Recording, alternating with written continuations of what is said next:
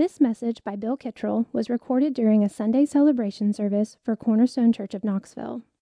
Bill serves as a senior pastor on staff at Cornerstone Church. Morning, everyone. Thanks so much for being here. Please open your Bibles to 1 Peter chapter 2. We're in a series on 1 Peter today. As Jeff mentioned, we're in chapter 2. We'll be looking closely at verses 4 down through verse 10. 1 Peter chapter 2, beginning in verse 4. No doubt this will be a historic week. No doubt about it. And it is a wonderful week for this text. It's kind of the Lord that He has us here today. This is His Word. And He's given it to us, and it has special relevance for all that lies ahead. Nothing's going to surprise Him. Amen. He really does know what the weather will be like next Sunday.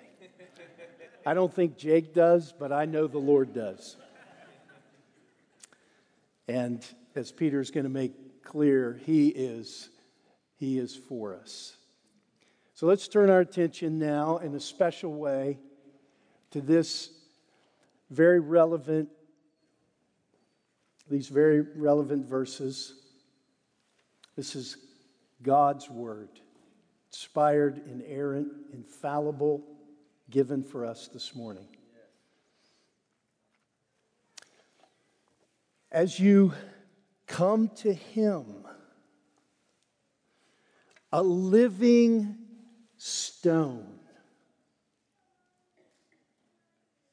rejected by men, but in the sight of God, chosen and precious.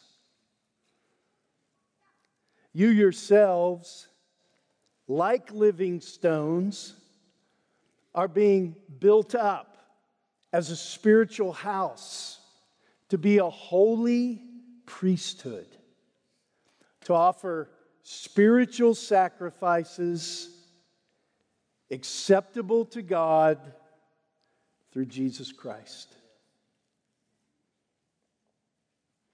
For it stands in Scripture, behold, I'm laying in Zion a stone, a cornerstone, chosen and precious. And whoever believes in Him will not be put to shame. So the honor is for you who believe. But for those who do not believe, the stone that the builders rejected has become the cornerstone. And a stone of stumbling and a rock of offense. They stumble because they disobey the word, as they were destined to do. But you are a chosen race, a royal priesthood, a holy nation, a people for His own possession, that you may proclaim the excellencies of Him who called you out of darkness into His marvelous light.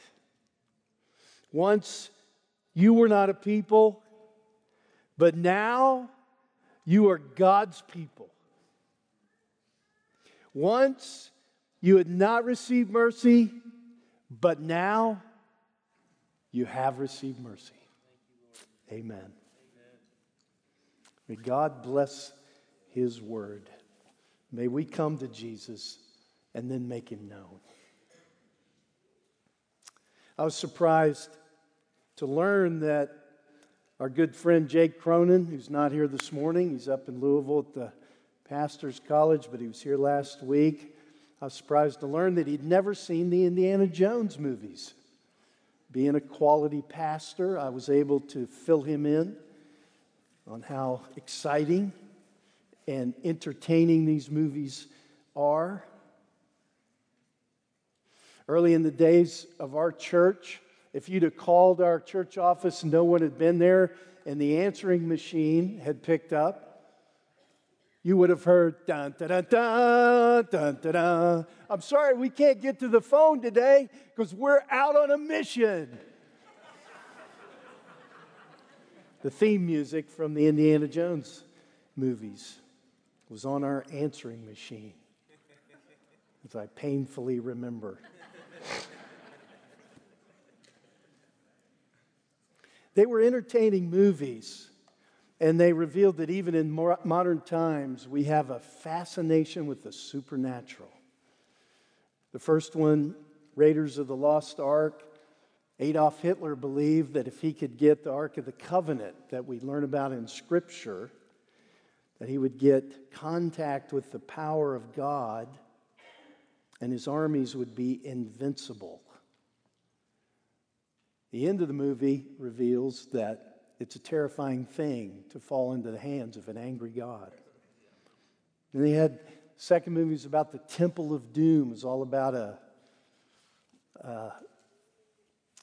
temple that was worshiping a goddess, and they talked about human sacrifices. It was pretty dark. It can sound like a fairy tale, but once I was in Guatemala at a Mayan ruin where there actually had been human sacrifices. The third movie was about the cup of Christ, and if you drank from the cup, you experienced God's healing powers, and you had eternal youth. But if you chose poorly, things didn't go well. You were doomed. The point is that even in modern times, we have this sense that there is a God. That's what Paul says in Romans 1. What can be known about God is plain to us because God has shown it to us in creation, His invisible attributes. We have this sense that there is a God. Everyone does. Some people try to suppress it, but we have this sense, and it amazes me, even in modern times, we still see this idea of the supernatural and God's power. And temples and religious relics remain popular because we want to come to God all over the world, every different culture. We want to come to God. But as verses 4 and 5 say, God can only be approached through Jesus Christ. As you come to Him to offer spiritual sacrifices acceptable to God through Jesus Christ. John Piper writes, just think of all the people around the world who know there is a God. Nature declares His glory, and their own consciences tell them it must be so. But they don't know how to do anything fully acceptable to this God because they don't know Jesus. They try rituals and disciplines and sacrifices and vows and relics and virtues, but all in vain because God says the sacrifices acceptable to Him are acceptable through Jesus Christ, not through human effort or merit or human achievement, but through Jesus Christ.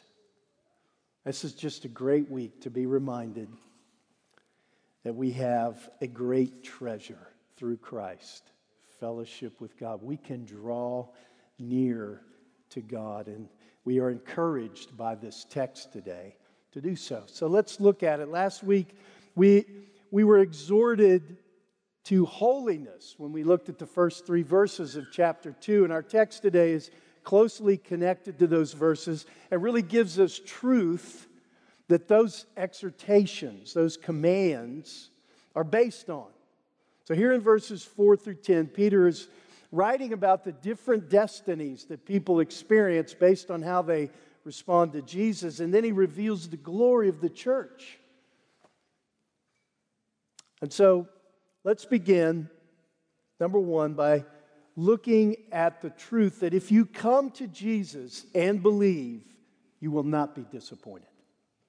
If you come to Jesus and believe, you will not be disappointed. Verse 4, as you, the readers of the letter, come to him, a living stone, rejected by men, but in the sight of God, chosen and precious. They are coming to him. They are continually coming to him. These churches that Peter's writing to, they're coming to the Lord because remember back in verse 3, and as we sang this morning, they have tasted that the Lord is good. And they're coming to Christ for fellowship. They draw near to God. It's actually the same word, that word, as you come to him. It's the same word you read about in Hebrews all the time about drawing near. It's the same word. They're drawing near to God for communion, for fellowship with him. They've tasted that the Lord is good. Now they long for him the way a baby longs for milk. And they come to him without fear, even though God is a consuming fire outside of Christ. They are unafraid to come to him, and they're enjoying a close relationship with the Lord. Peter isn't commanding them in verse 4 to come to Christ. He's describing what they are doing as you come to Christ repeatedly. This week, we can draw near to God. This week, we can come to God through Jesus Christ. It's the great treasure we have through the gospel. You can go to cable news if you want to, but I'm going to draw near to God through Christ this week. It's a great privilege to come near, especially when you've tasted and seen that he is good. Peter calls Jesus, note, the living stone. The living stone. Maybe we should change our name from Cornerstone to the Living Stone Church of Knoxville. They draw near to the living stone. It's the only place in Scripture where Jesus is described as the living stone. This is so Peter. It seems odd, doesn't it? Because stones aren't living. They're like the deadest thing there is. So you say stone dead. You don't say stone alive. Stone cold dead. But Peter says this stone is throbbing with life and strength. That's the spiritual reality of this stone. Peter has this thing about the word living. He is just aware Christ is alive. God is the living God. He's already written about the believers, remember back in verse 3, chapter 1, living hope. Again in chapter 1, he talked about the living word. When Jesus asked him who he was, Peter said, You're the Christ, the Son of the living God. And as I studied this, I remembered that Jesus had told his disciples, remember he said, it's better for me to depart from you. In other words, it's better for me that I no longer live with you on this earth. It's better for me to depart. Because when I do, I'm going to send my Spirit. And Peter is aware of that. I think he understood that. And Jesus has conquered death. He is alive. And he is available to everyone that trusts him. One commentator, Edmund Clowney, says, Christ is the living stone. Not just because he's a living person, but because he is alive from the dead. God set his cornerstone in place by the resurrection. Living stone. He calls him a stone because of all the prophecies in the Old Testament. They talk about this stone. Isaiah did in chapter 28 and Psalm 118. And then Peter adds that he's the living stone. He's got to say it. Yes, he's that stone of those prophecies in the Old Testament. That's the stone. But he's the living stone, the resurrected, risen Lord. He possesses spiritual life. He imparts spiritual life to those who are united to him by faith. He's stirring that today in our midst as a congregation as we prepare for this historic week. I am the living God. He is the living stone. It's central to the gospel. The gospel imparts life. My wife Sherry and I are in the process of selling our house and buying a house. It's been an adventure. If you don't know, Knoxville's real estate market right now is bizarre. It's amazing. It's historic. Nobody I've talked to has ever seen anything like it. Plop us down in the middle of it. I'm sure buying and selling is always an adventure, but it seems especially so now. It's been, I would call it, stressful, so that I can avoid what the Bible says it is. Worry, anxiety, fear. It's been difficult. Yesterday, my friends Brendan and Jen Japp came by. We celebrated Reformation Day together a bit. We talked about his ongoing battles with cancer and the latest challenges he's facing. It's amazing what this guy faces, and especially, in my opinion, what Jen faces. Brendan is an oak, and Jen is an oak. These guys are oaks, and you may think he's in denial, but he isn't. I was there when I was in the hospital room immediately after he got the diagnosis for fourth stage cancer.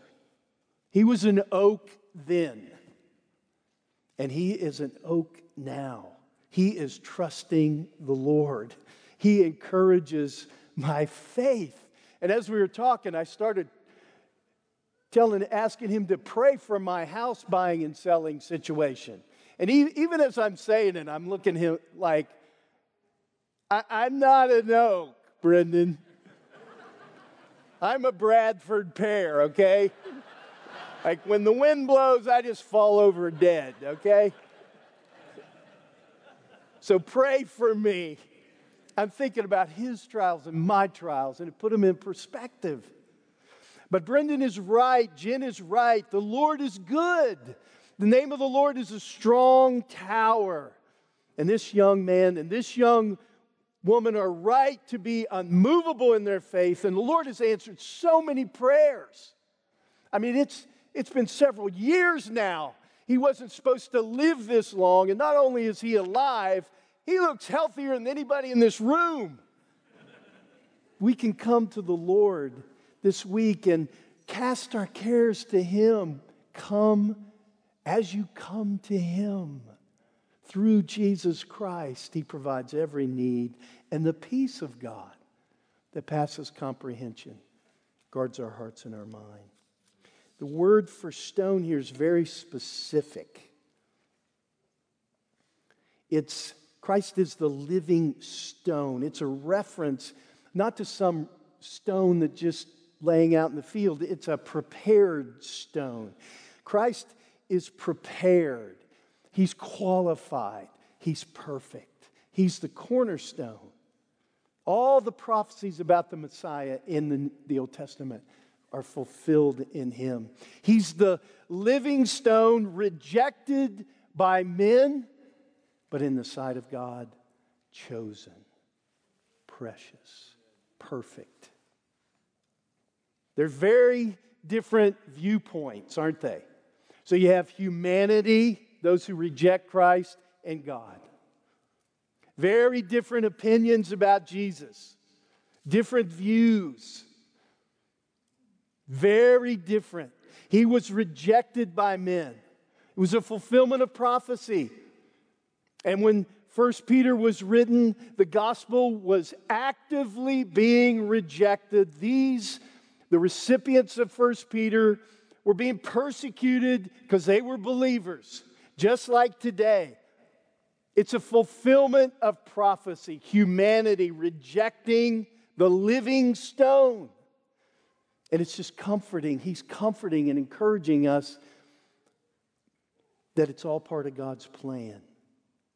The Jewish people rejected him first. They had him crucified. And now, at the time of 1 Peter, these Christians are being persecuted.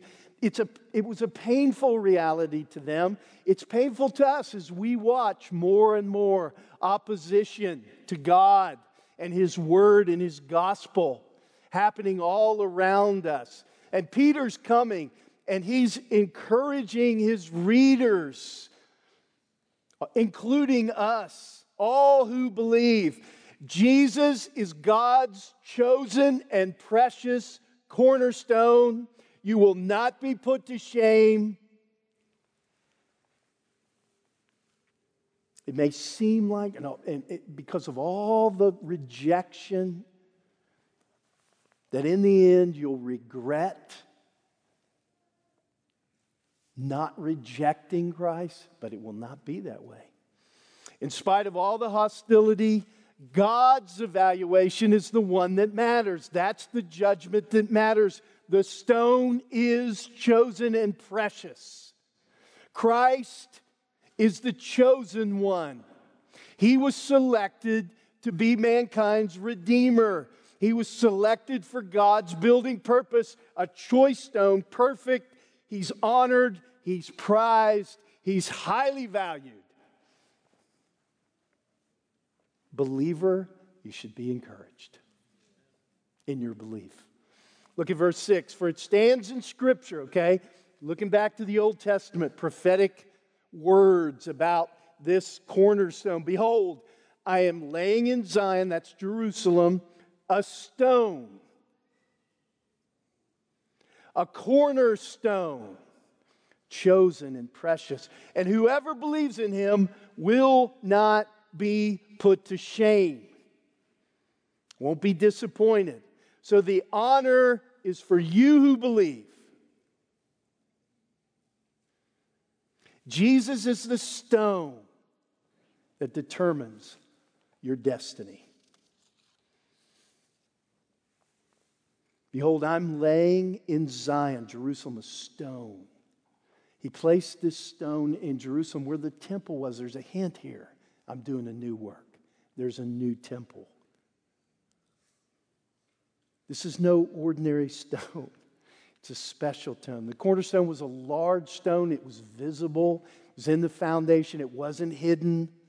Everything connected came from that. The whole building was built based on that cornerstone.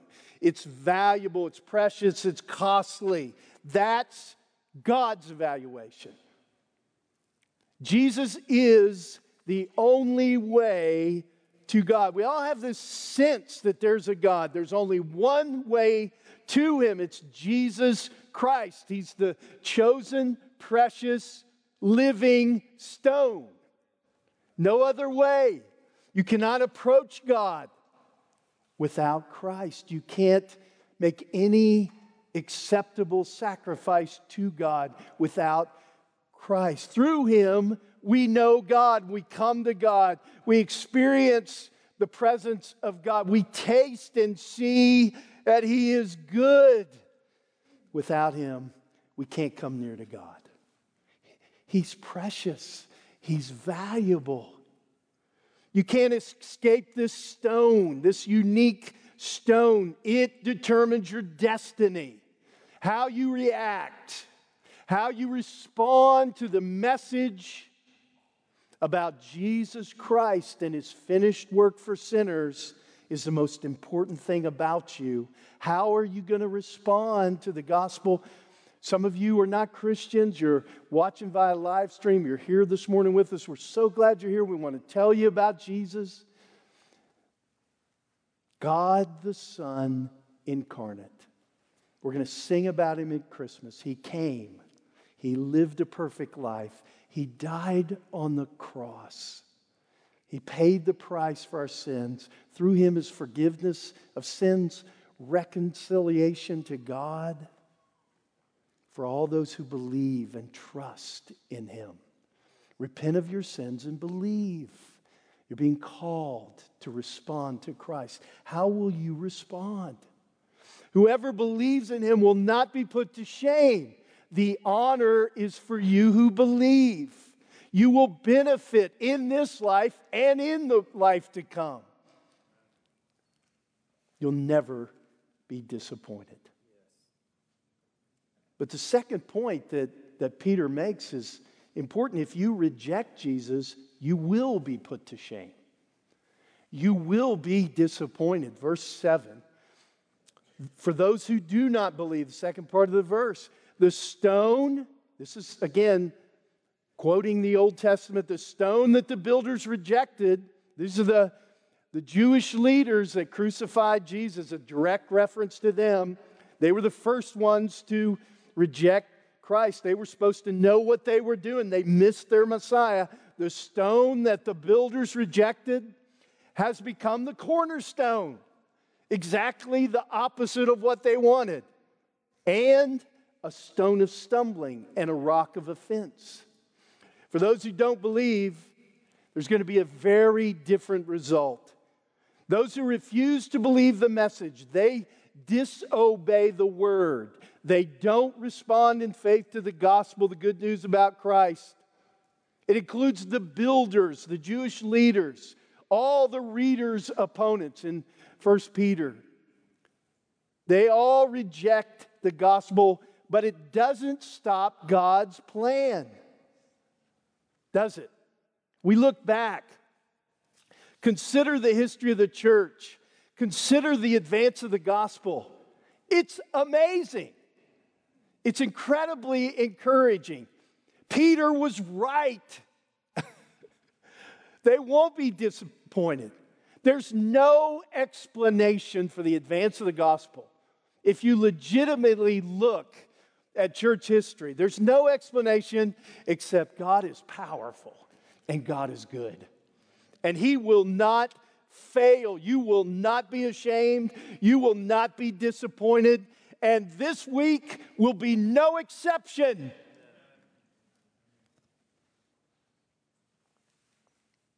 The stone that the builders rejected has become the cornerstone. Christ, the rejected stone, has become the cornerstone. The very one the builders rejected was placed in a position of honor where He belonged, where they insisted He not be. That's exactly where He is.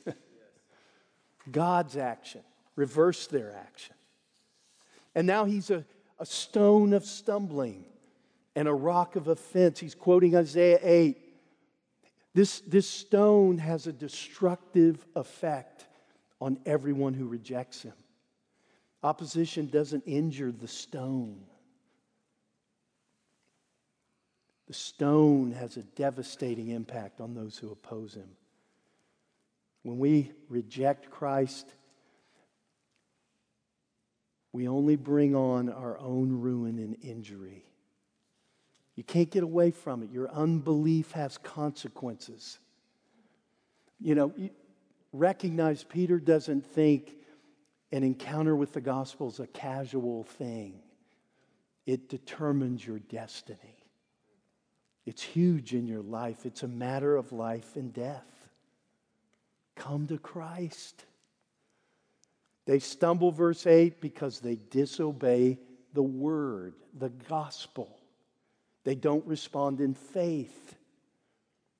They willfully disobey.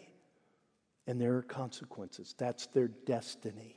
If you reject the living stone, you're not going to escape the consequences. You will stumble.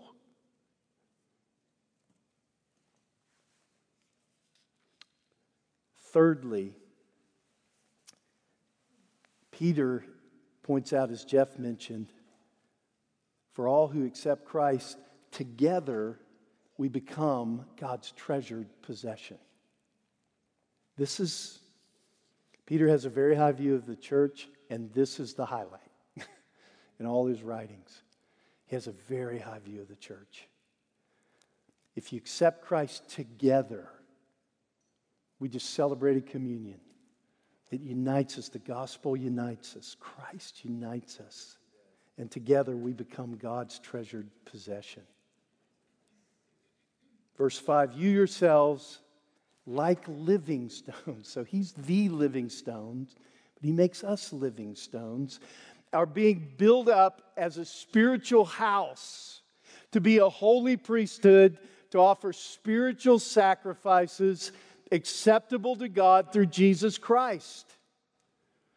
The result of our coming to him is that we're shaped into living stones for use in a spiritual building. Christ is the builder. He builds individual Christians into a temple, a spiritual temple. And it's a spiritual temple because it's where the Holy Spirit dwells. 1 Corinthians 3, do you, and that's plural, do you, the whole Corinthian church, do you not know? I just hear the Lord saying to us as a local church, do you not know that you are God's temple and that God's Spirit dwells in you? Peter has in mind all churches everywhere for all time. But Paul's speaking to a local church, and all local churches make up this universal church. And we're part of God's temple and God's Spirit. Lord, thank you for being present today. God lays his stone, Jesus Christ, in Zion, and men reject it. They crucify him, but God chose this stone. And this stone is precious, and God raises him from the dead. He is the ever-living stone, and he's given the highest honor. He's the cornerstone. And God's purpose is to gather a people who would be alive spiritually too. Like the resurrected Jesus, God causes us to be born again, made spiritually alive. He fills us with His Holy Spirit. And we come together as living stones, and then the Spirit dwells in the church. Believers overcome all the opposition too.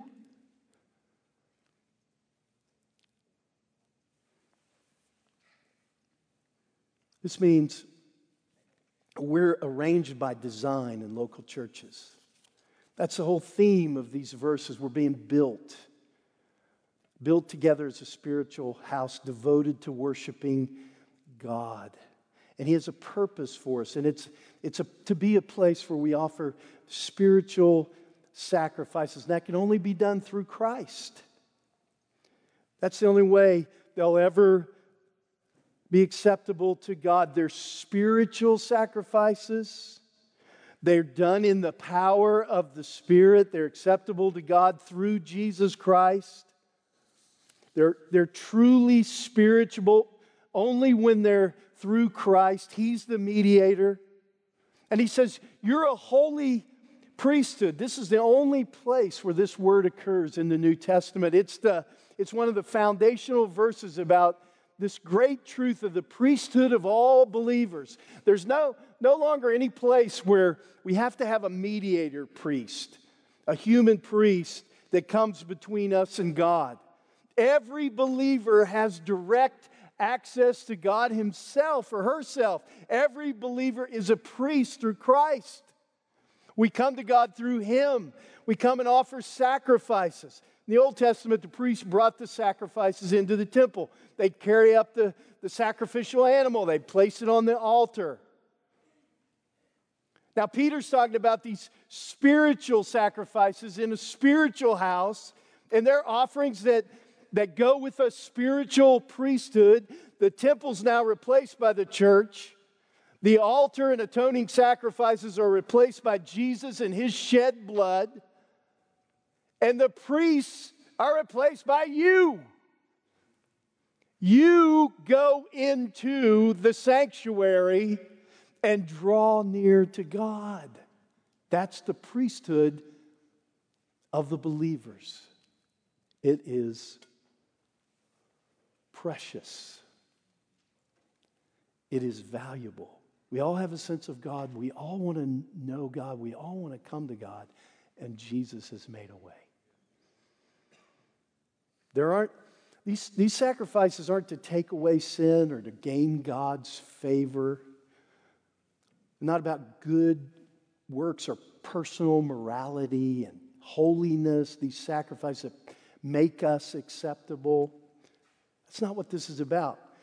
These sacrifices are based on Christ's finished work, and it's the redeemed by the Lord who are filled with grateful hearts.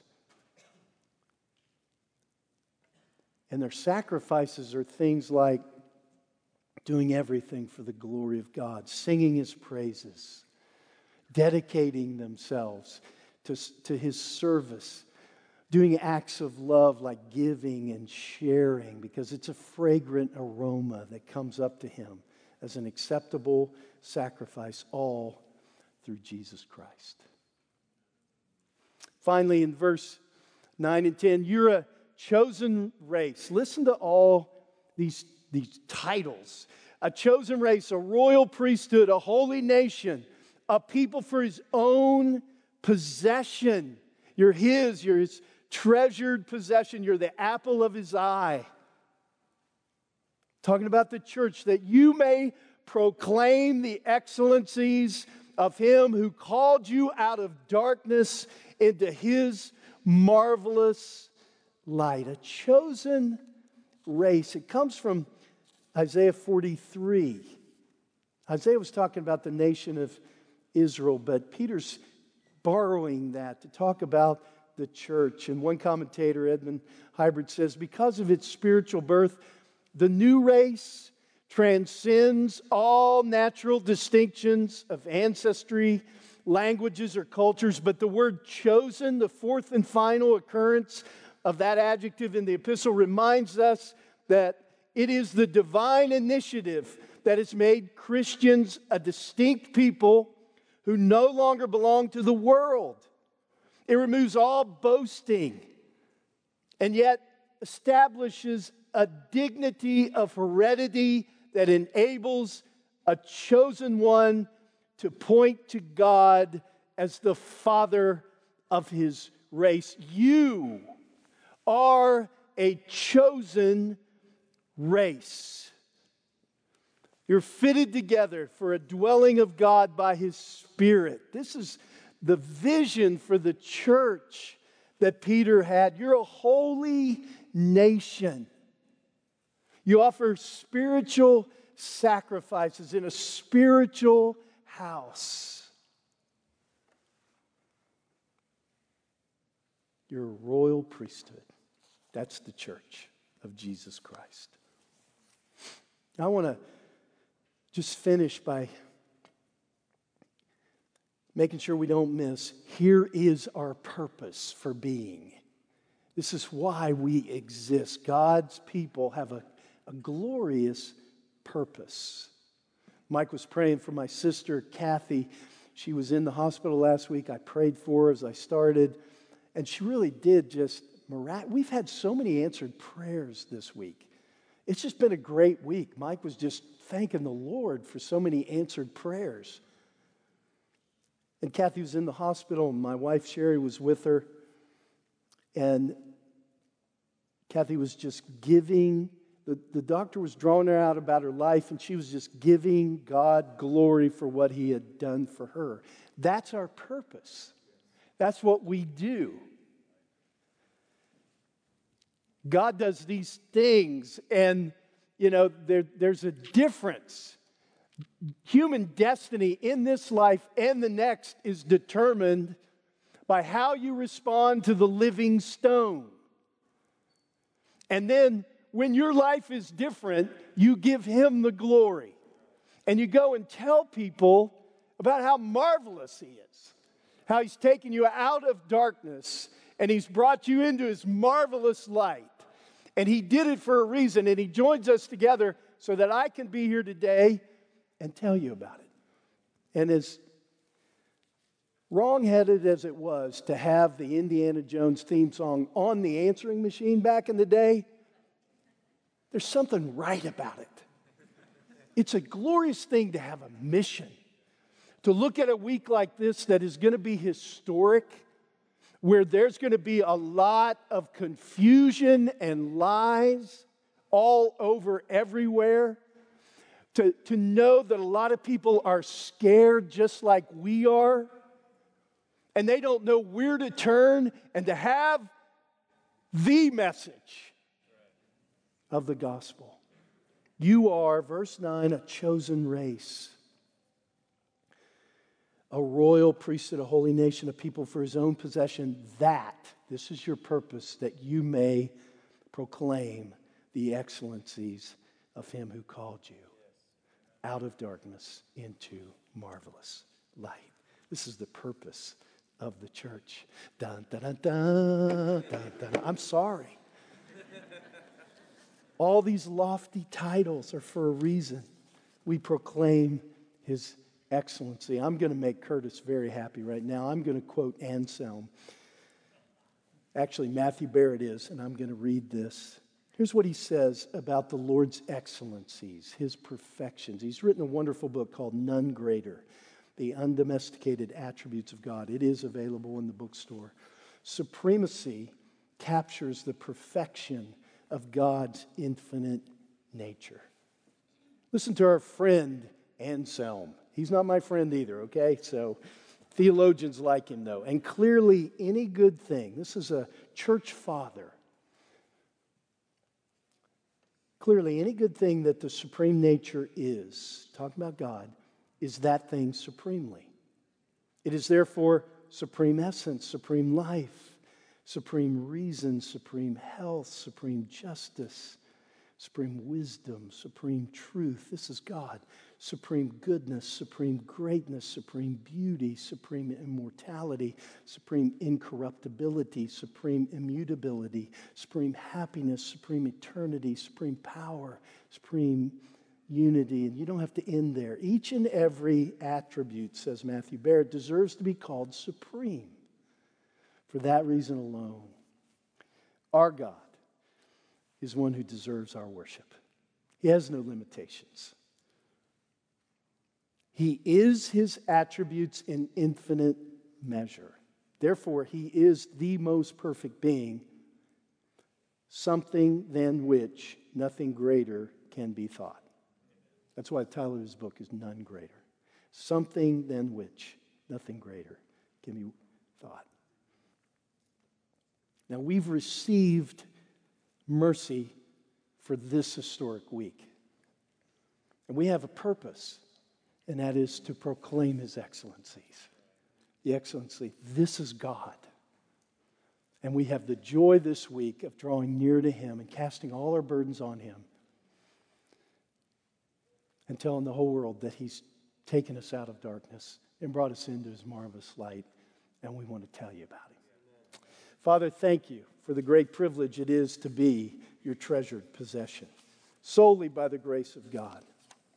Lord, we are doing so much better than we deserve. You, in your mercy, Lord, have changed our lives. You have transformed us by your grace. And this morning, we gather together as a local church with a great desire to draw attention to you.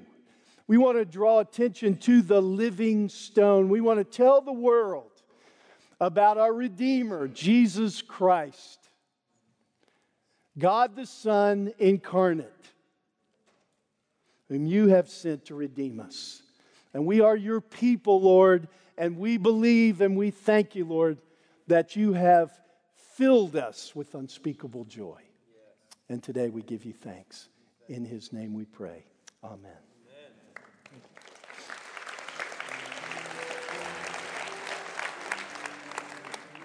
You've been listening to a message given by Bill Kittrell during a Sunday celebration service at Cornerstone Church of Knoxville. To find out more about Cornerstone Church of Knoxville, visit us at www.cornerstonechurchofknoxville.com or call our church office at 865-694-4356. We'd love to have you join us in our mission to treasure, grow in, and proclaim the gospel of Jesus Christ.